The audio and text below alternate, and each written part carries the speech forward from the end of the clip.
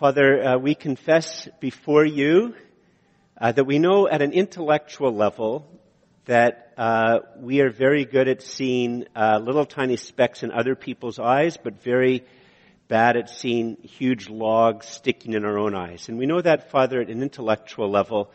But Father, at a heart level, it's hard for us to know that, and it's often hard for us to recognize the different ways that we can pick out those tiny specks in other eyes and just be so blind to the huge log in our own eyes. So Father, you know our weakness. You know how desperate we are always for your grace. And so we ask that the Holy Spirit would move deeply within us so that we might truly listen to your word, Father, seeking to understand it, seeking, Father, to believe it and try to put it into practice and hearing how it speaks to our heart first and foremost. And all this we ask in Jesus' precious name, your Son and our Savior. Amen. Please be seated. So we get to begin our sermon today when there's morning prayer. We get to do it while the kids are singing, which is sort of an interesting thing, having a soundtrack to a sermon. So the text that we're going to be looking at in a couple of minutes is a text that lots and lots of us Christians like. We especially like it because we see the world getting swallowed up with moral relativism and intellectual relativism. But even before we start to read it, we have to acknowledge that this text has profound spiritual dangers for us. As you might have picked up in the prayer, one of the problems that we have is that we very quickly talk about this text as if somehow or another we Christians have arrived. All the other people in the world have all of these problems, and we can be very good at finding the instances of these problems, but somehow or another we don't have these same problems. But the Bible is going to be describing several very difficult things that are profound human problems. And we have to always acknowledge as Christians that a human problem is a human problem. And, surprise, you and I are humans. Therefore, we have those problems too. And just because all of a sudden we say that we're a Christian doesn't mean those human problems go away. It means we have a different place to stand to deal with them. It means we have resources to deal with them. But we still have to deal with them. So if you take your Bibles and turn to John chapter 18, we'll have a look at this spiritually dangerous text. A text which we can easily read and easily trumpet, and all the world hears is that somehow we think that we're better than them. Which anytime you read the Bible, and if you ever read the Bible and think that it's teaching you that you're better than other people, you haven't read the Bible right.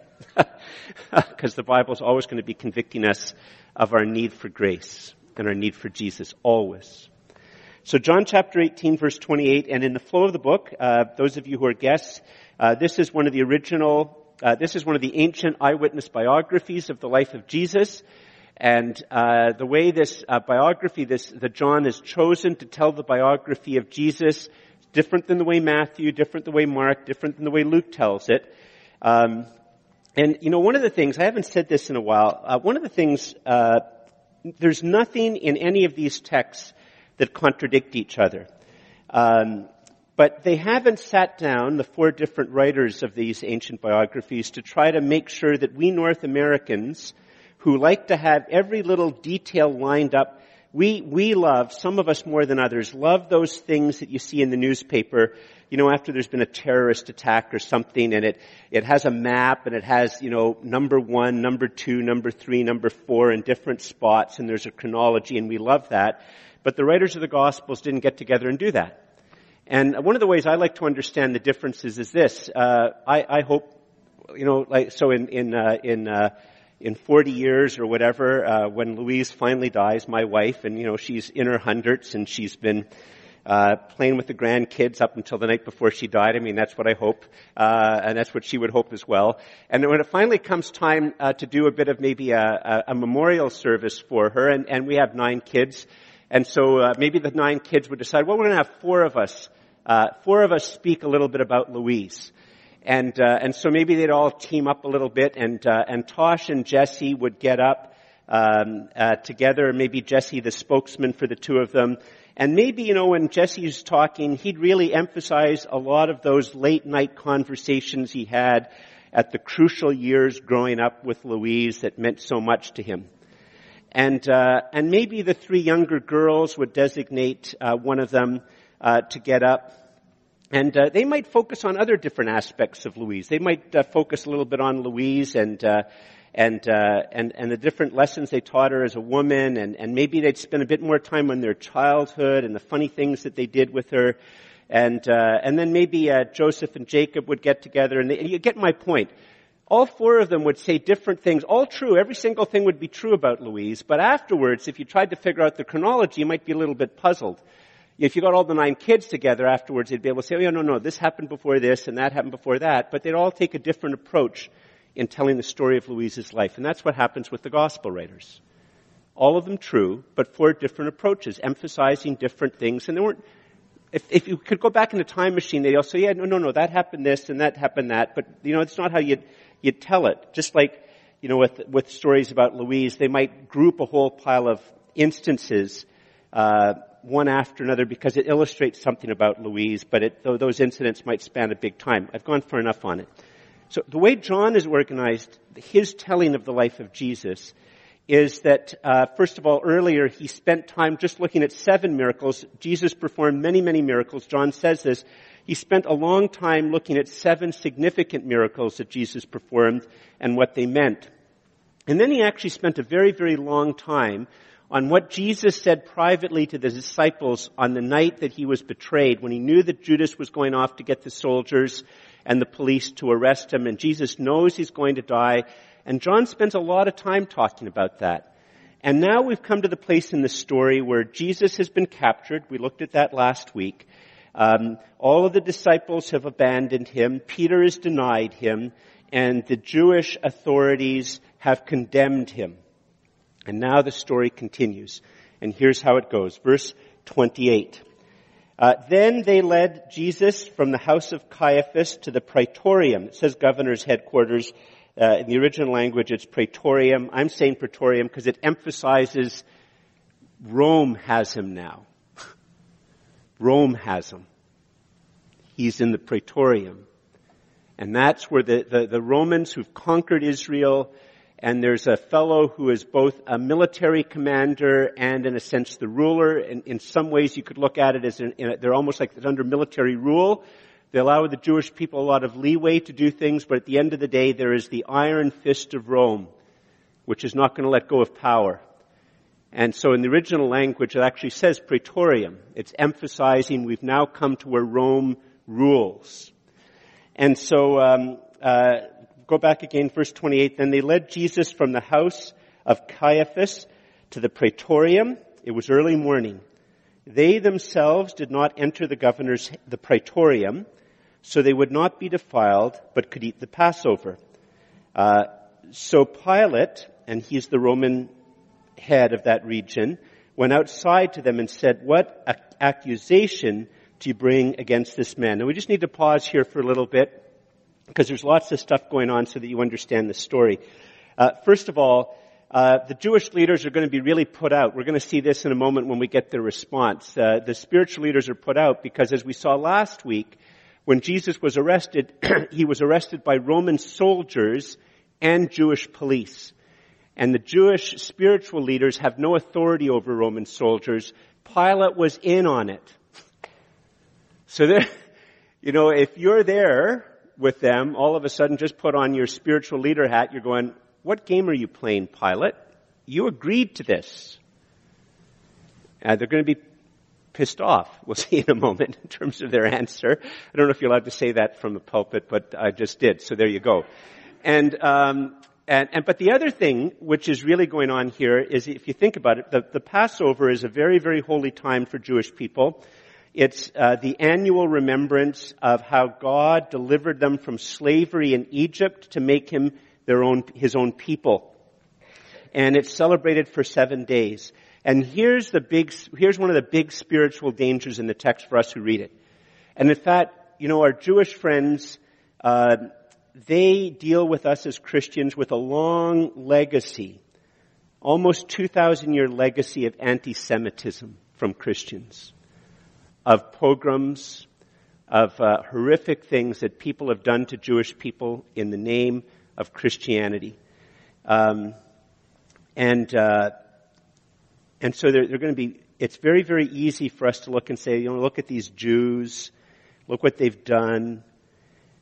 This text is a profound critique of religion and spirituality first and foremost. It shows the great danger in religion and the great danger in spirituality, that these human beings, while they are plotting and doing all they can to use the law to have an innocent man murdered, that's what they're doing. They want an innocent man murdered because he's inconvenient to them and threatens their power, and they're filled with envy. But at the same time, they don't want to become ceremonially unclean because then they can't eat the meal. You see that? There's a profound critique of religion and spirituality here. In fact, as I like to tell my non-Christian friends, Christopher Hitchens and other atheists who critique religion can't beat Jesus. I'll say to them, go read the Gospels. If you read the Gospels, you want to read the Gospels with me, and I'll just show you time and time again, the person who critiques religion the most is Jesus. Jesus is regularly talking about how people use religion to justify themselves, justify their position of power, and to try to justify yourself is to walk away from God. And Jesus is showing it all the time. And here we have them. They want to justify themselves to look religious, to look spiritual. They don't want to break some minor little rule which they've actually made, because there's nowhere actually in the Tanakh that says that to walk into the house of a Gentile instantly makes you unclean. But they've added this extra rule. They don't want to break that rule, but it's all right to have somebody murdered. Now, by the way, it's not only a critique of religion and spirituality, but it's actually Jesus throwing open to us a profound human problem. Several profound human problems. I mean, one of them is that human beings get on bandwagons to try to destroy people. I'm going to give a very dangerous illustration right now, and after I give this illustration, I might lose 80% of you, and you won't listen to the rest of the sermon, but I'm going to give it anyway. I was sitting in this Starbucks the other day, and I overheard two men talking, and the two men were probably early baby boomers, around 70. And one man said to the other, the thing that would make me happier than anything else in life is the day they take Donald Trump out of the White House in handcuffs. And the other man said, the thing that would make me happy is when he's killed. Not making this up. Now, I might have lost you, because you might say, oh, but Donald Trump deserves it. Whoa, one second. Read this text. Does he really? Have you jumped on a bandwagon? I might have lost you. I'd say the same thing, by the way, if Hillary Clinton had become president and there was a whole pile of very, very conservative people who were attacking her and saying things like they would just love to see her take out in handcuffs. And then even when I'm giving this illustration, some of you are saying, but George, how on earth can you compare the two of them? And I'm just going to say, once again, look at the text and let the text work in your heart. Let the text work on your heart. It's a human problem. Human problem is that we love to jump on bandwagons to get people when they're down. We love to think of characters. We stop thinking. It's a very standard problem, amongst anybody who has any type of ideals. And I know it's going to sound a bit political, and I can't avoid it. I'm not really making political points here. I'm not. But all the people who want to go to save the planet and they go on private jets to stop the use of fossil fuels. I mean, that's a profound hypocrisy. That's wanting to appear righteous, but actually doing something which is not. I was just talking to a friend who's an academic, and the apologetics conference that we're organizing in early November of 2019 is going to be on intelligent design.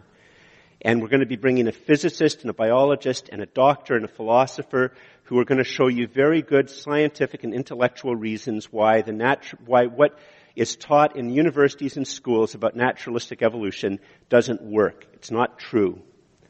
And one of these academics that I was talking to on the phone on Friday, he mentioned a specific place where people go to talk, and he said, "Oh, are you part of it?" And I said, "No." And he said, "Oh, okay. It's secret." Why is it secret? Because of the trolls and the angry emails that you get if that's revealed in public, that you have doubts about it. So what I want to show is, and if this was a country that was and a time which was far more right-wing. It isn't like a problem of the left. It's not a problem with religion. It's not a problem with spirituality. It's a problem of the human heart. And it's also a problem for those who call themselves Christians. This is going to be very hard for you to believe. I've used the illustration before. After the service, go talk to somebody like Sean or Gary, who have been Anglicans for a long time. But it is not at all unusual in an Anglican church that if I was to say hallelujah during Lent, people would be offended. But if I preached a sermon saying that Jesus didn't rise from the dead, they would applaud. And they would see no sense of irony or inconsistency in that. It's a religious problem. And it's not just a religious problem for liberals. I was talking to one of these people who were involved in the intelligent design movement, and one of the things he shared is that actually a lot of the angriest emails he gets are from people who are young earth creationists. And they will send him the most angry, hateful emails. Friends, it is a human problem. It is a human problem. And we see it told at a very, very subtle but very powerful level in this story of the spiritual leaders of God's chosen people being all upset and not wanting to risk getting ceremonially unclean while they pursue murder against an innocent man. So what happens next? Remember I said Pilate says, look at verse 29. Pilate went outside and said to them, "What accusation do you bring against this man?" And by the way, if you're just reading this for the first time, Pilate sounds like a very reasonable man, doesn't he?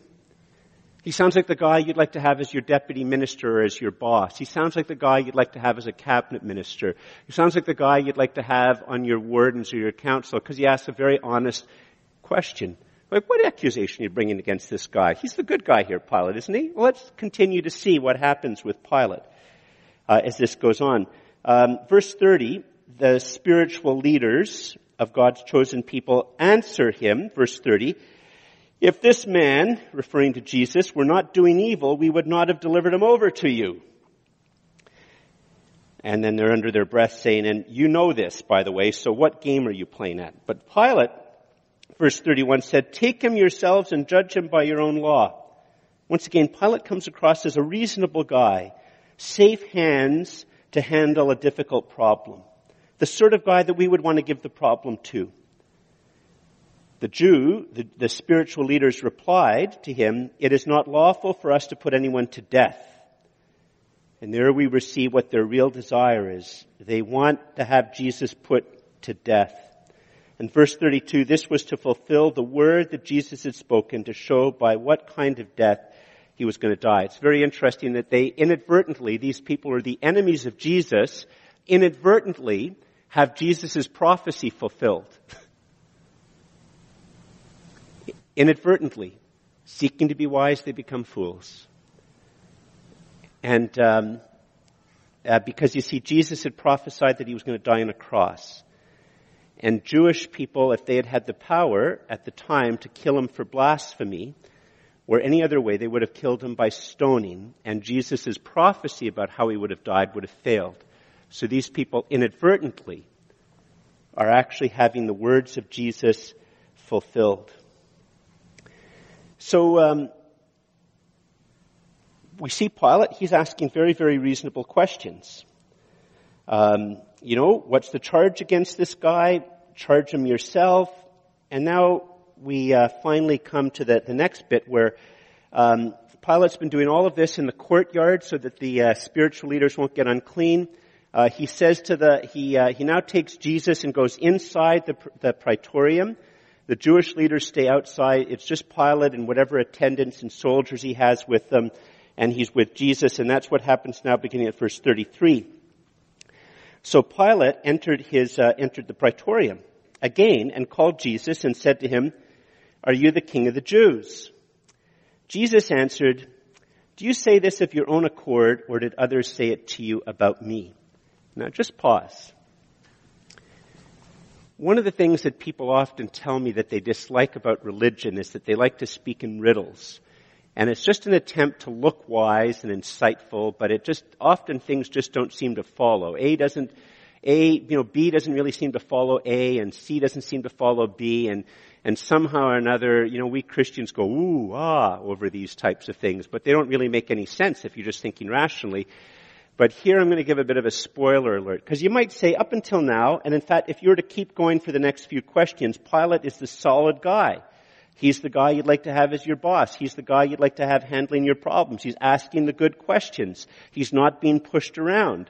But what we're going to see, could you skip to the next scripture text? I think it's the next one. Look at the end of this whole thing in the last part of verse 38, if you can follow up there on the screen.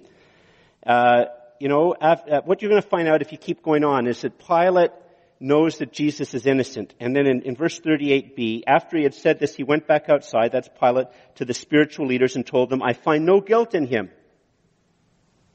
But you have a custom that I should release one man for you at the Passover, so do you want me to release to you the King of the Jews?" They cried out again and again, "Not this man, but Barabbas." Now Barabbas was a robber. We know from other places he's a murderer. The point I'm raising is this, is that the end of the conversation reveals what's really going on with Barabbas. He does not give a hoot about the truth. He doesn't care about the truth at all. He doesn't care about being sound. He doesn't care about all of these categories. And Jesus recognizes this. And that's why Jesus asks Pilate the question he asks him. If we were just following through it and we didn't know the other things that happened, we go, that's a reasonable question, that's a reasonable question, that's a reasonable question, that's a reasonable question. Pilate's a reasonable guy. Why on earth does Jesus give this odd response to him? Because Jesus knows what's going on in his heart. That he doesn't care about honesty, he doesn't care about justice, he doesn't care about truth, he doesn't care about any of these things. He's playing games. That's what Pilate's doing. He's playing games motivated by power. If you could go back up, to the previous screen, for those who are using the screen to follow along, those of us reading in our Bibles, we just go to verse 33 again. So Pilate entered his praetorium again and called Jesus and said to him, "Are you the king of the Jews?" Jesus answered, "Do you say this of your own accord, or did others say it to you about me?" You see, what Jesus is doing is he's asking Pilate a heart question. He's asking him a question about his heart. "Pilate, why are you asking me this question? Like, you're asking me this question because you believe it? Are you asking me this question because you're threatened by it? Are you asking this question because you're actually really curious? Like, are you asking this question because you're looking for grounds to set me free? Like, what's going on?" And so Jesus responds with a question that's going to reveal Pilate's heart. And as it goes on, Pilate's heart is completely and utterly revealed. And you see, every time Jesus asks a question that reveals a heart, it's also an opportunity for us to repent. To be stopped in our tracks and say, "Good one. I don't really care about the answer. Maybe I should." Actually, there's an opportunity to repent here for Pilate, which, as we're going to see, he doesn't take. And so Jesus answers in a way that could at least potentially make Pilate reconsider. But look what happens in verse 35. How does he answer? "Am I a Jew?" Like, he's in the praetorium. "I have 1,000 troops. I don't know how many it is, but a lot of troops. I think it's like a huge number of troops. I have all these troops. I'm not a Jew. You're a Jew. Jews are on the ground, even those religious leaders out there, and Rome's foot is on their neck. I don't care about stupid things like Jewish kings. Am I a Jew? I'm Roman." Verse Verse 35 again. Pilate answered, am I a Jew? Your own people and the chief priests have delivered you over to me. What have you done? Like, what have you done? Now he's maybe a bit curious. But Jesus answered, he goes back to the original question. He says, my kingdom, and by this he's implying that he is a king, is not of this world. If my kingdom were of this world, my servants would have been fighting that I might not be delivered over to the spiritual leaders of the chosen people. But my kingdom is not from the world. Jesus says his kingdom is not of the world. It's not from the world. We now know that this is opening this whole, it's all part of Jesus' teaching that the old covenant, God is going to continue to maintain his Old Testament covenant promises to the Jewish people, but a new covenant is being opened. And in this new covenant, there's not going to be a chosen nation or a chosen people, but there will be disciples of Jesus who have trusted him as their Savior and Lord in every people group on the planet. It has no borders. In fact, the borders are going to be, the border to the kingdom is truth. The border to the kingdom is trusting the words of Jesus. That's the border of the kingdom. That's what separates the kingdom that Jesus is about to inaugurate and create from the kingdoms of this world. And the primary weapon of the kingdom of Jesus, as we're about to see, is the truth. Not the sword, but the truth. And justice and mercy and grace. So verse 37, then Pilate said to him, oh, so you are a king. Jesus replied, you say that I am a king, and that's it's a Hebraism. It's translated accurately, but what it really means is, yes, I am a king. And then he says, for this purpose I was born, and for this purpose I have come into the world, to bear witness to the truth. Everyone who is of the truth listens to my voice. Pilate said to him, what is truth? Now, just here's one of those other hard situations, or this very controversial text. I just want to draw out the controversy of what Jesus has just said. Jesus says, everyone who is of the truth listens to my voice. He says, in a sense, if there is a visible church that doesn't listen to the voice of Jesus, the words of Jesus, it means it is not a church of the truth. If there is a spirituality, a philosophy, an economic system, a political system that is completely and utterly uninterested in listening to the voice of Jesus, it is not of the truth. If there is a religion that does not want to listen to the voice of Jesus, it is not of the truth. And the normal Canadian response, and some of us might be profoundly uncomfortable by me saying this in public, but the normal Canadian response is to say that this is a deeply arrogant statement by Jesus. And all I want to say right now, I'm not going to go into a long defense of it, all I want to say is that the death and resurrection of Jesus changes everything. The death and resurrection of Jesus changes everything. I was just in a coffee shop yesterday afternoon sharing the gospel with a man, listening to him and trying to share the gospel. It's hard to share the gospel in a long conversation. He has a very, very developed system of thought and moving hither and yon. But at the heart of it, I said, listen, ultimately the reason I trust Jesus is not just because on the third day after he was completely and utterly dead, that he rose from the dead and defeated death, and that there's good reasons to believe that. It's not an unreasonable thing to believe that. It's not like believing in 2 + 2 = 4, but it's a reasonable thing to believe. And it's not just that the resurrection changes everything, but that the resurrection comes after the cross. That for me, it's those two things, and it changes everything. It means that Jesus is revealing the God that really does exist. I told him I do not believe in the God that Canadians believe in. I believe in the God who's revealed by Jesus. And when we're when we're trying to struggle over questions about the fairness of God, or the justice of God, or the love of God, I am not talking about an abstract God with an abstract goodness in an abstract place doing abstract things. The God that I believe in came and lived amongst us, and out of love for you and me died on a cross to do everything that could be done to make you right with God. And if your understanding of God does not include Jesus dying on a cross and his blood falling down, then you and I are not talking about the same God. And Jesus dies on the cross. He does it out of love for you and out of love for me. And after tasting all there is to taste of death, and after dealing with sin, on the third day he rises from the dead. And if that doesn't justify and vindicate who he is and what he accomplished, nothing will. And so even the arrogant words of Jesus, these are just a prelude to him dying upon the cross, and the cross and the resurrection changes everything. This is not a statement of arrogance. It is a statement of urgency. Listen to my voice. Faith comes by hearing. And it is by faith alone, in Jesus alone, that the grace of God comes with power into your life to change you. And Pilate's response in verse 38 is, what is truth?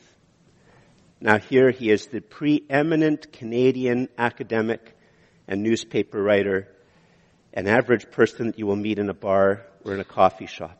What is truth? Now we're going to unpack this more in a bit of a moment, but let's just see what happens next.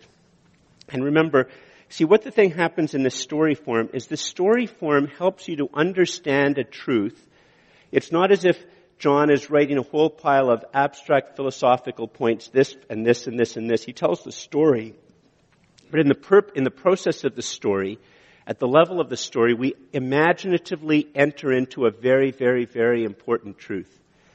And I'm going to make it a point in a couple of minutes, but the big thing here is that when you abandon the concept of true truth, you inevitably abandon justice. Because look what happens. What is truth? We go outside. After he had said this, Pilate went back outside to the Jews. I'm in verse 38. The Jewish leaders, the spiritual leaders, and told them, I find no guilt in him.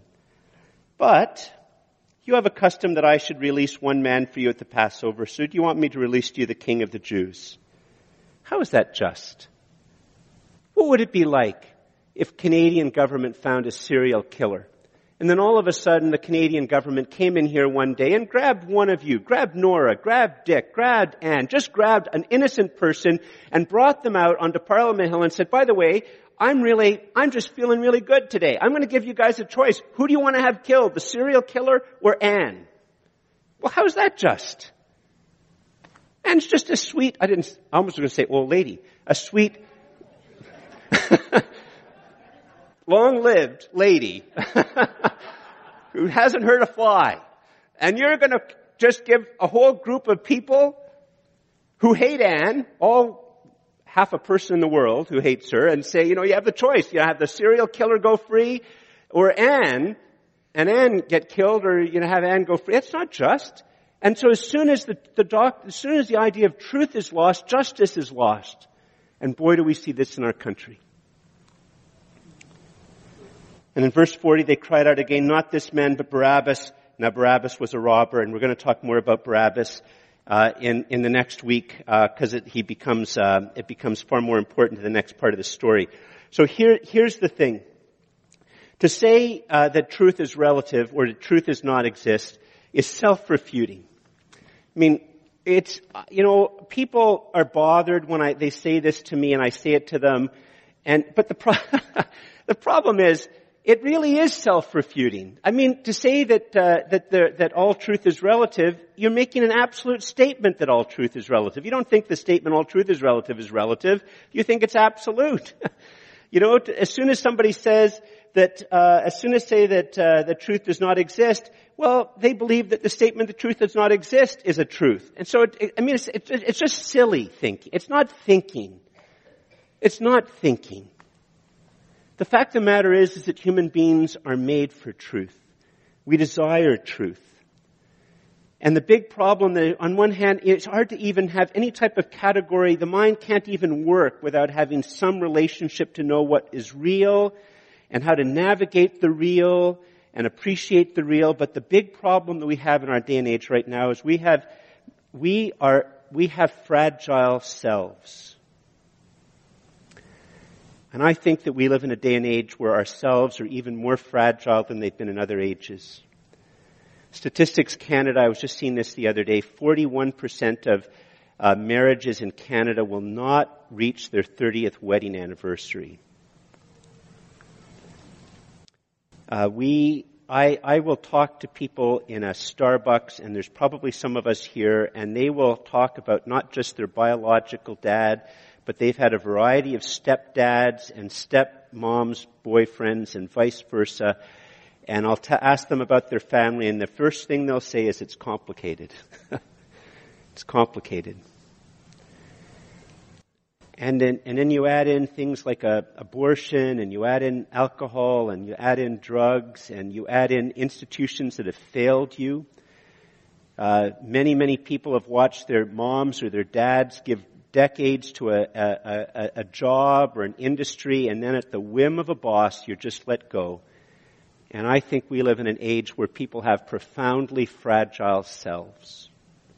And on one hand, we want to know the truth. We want to be ordered around the truth. But on the other hand, because we have this fragile self, we fear deeply.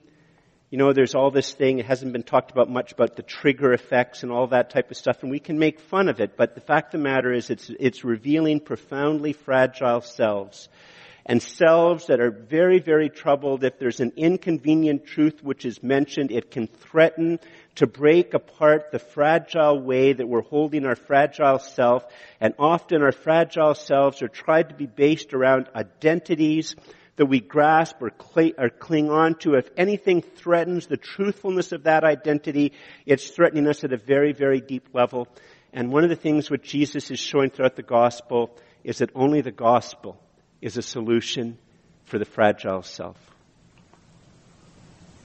Only the gospel is the solution for the fragile self. Because you see, in the gospel, the entire wonder of the gospel is it begins by the fact that God comes up to you and says, in a sense, he comes up and he taps George on the shoulder and he says, George, I know this is going to terrify you, but you are a rebel against me. And you do wrong things, and you're broken, and you deal with shame. And I know that you're going to get red in the face, and you're going to get huffy, and you're not going to like it when I say these things, but you need to remember as I'm saying these things to you, that my son died on the cross for you. He set aside his glory. He knew all about you, everything about you. He knew how fragile your self was. He knew the different identities you cling to. He knew the truths that you're afraid of and the lies that you cling to. He knows the faces that you put before the world to keep people at a distance and to protect your fragile self. He knew every single thing about that, and yet he came and set aside his glory and divine splendor, and he dies on the cross. He suffers injustice for you. He suffers pain for you. He actually bears in his person every single thing that you have done that's tearing you apart and tearing you from me. And every single thing with nothing left over, he bears in his person for you, dying on a cross. And it is from that perspective that I want to tell you, George, in a sense, God is saying, can I hug you? This is my son, and this is what not just my son, but myself and the Holy Spirit, we have done this for you. And there's going to be no truth about you that's going to catch us by surprise. And what I'm offering for you is that every accusation you have against yourself, everything you do which you can't stop, everything that you do that you're terrified that somebody will believe, I have dealt with all of that. I have died for that. I have died for all of those things. I have died for you. And I have defeated death and sin and all hostile spiritual powers, all those accusations I have offered to have on myself. And you can have my favor, and you can actually have me begin to live within you when you put your faith and trust in Jesus. And it's all a gift. It's all a gift. And I will begin to not only give you a strong place to stand where you can begin with timidity to look at the things in your life that terrify you, and your worry will make you more fragile, but you can stand in my strong love and look at them.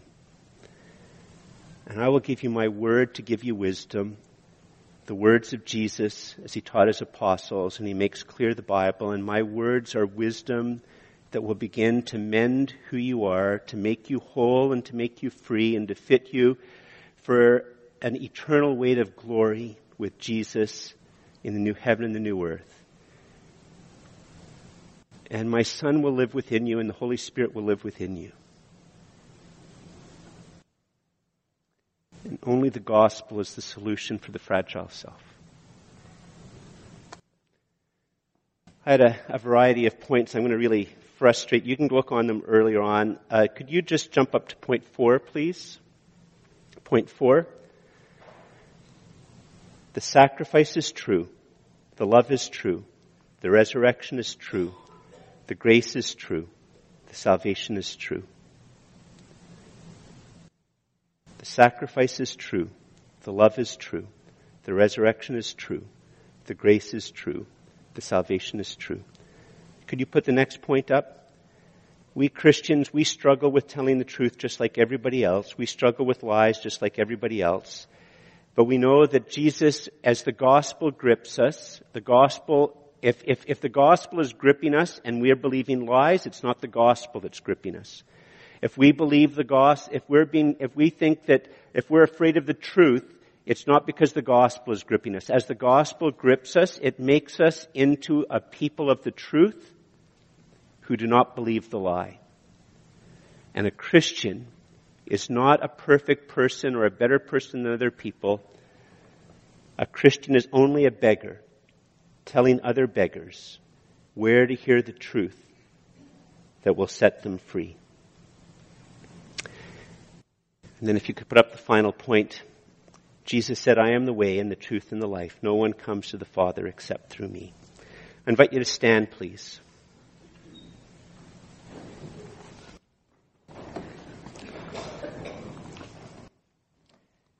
For some of us, this is just an opportunity just to do some business with Jesus and say, Jesus, I have a fragile self.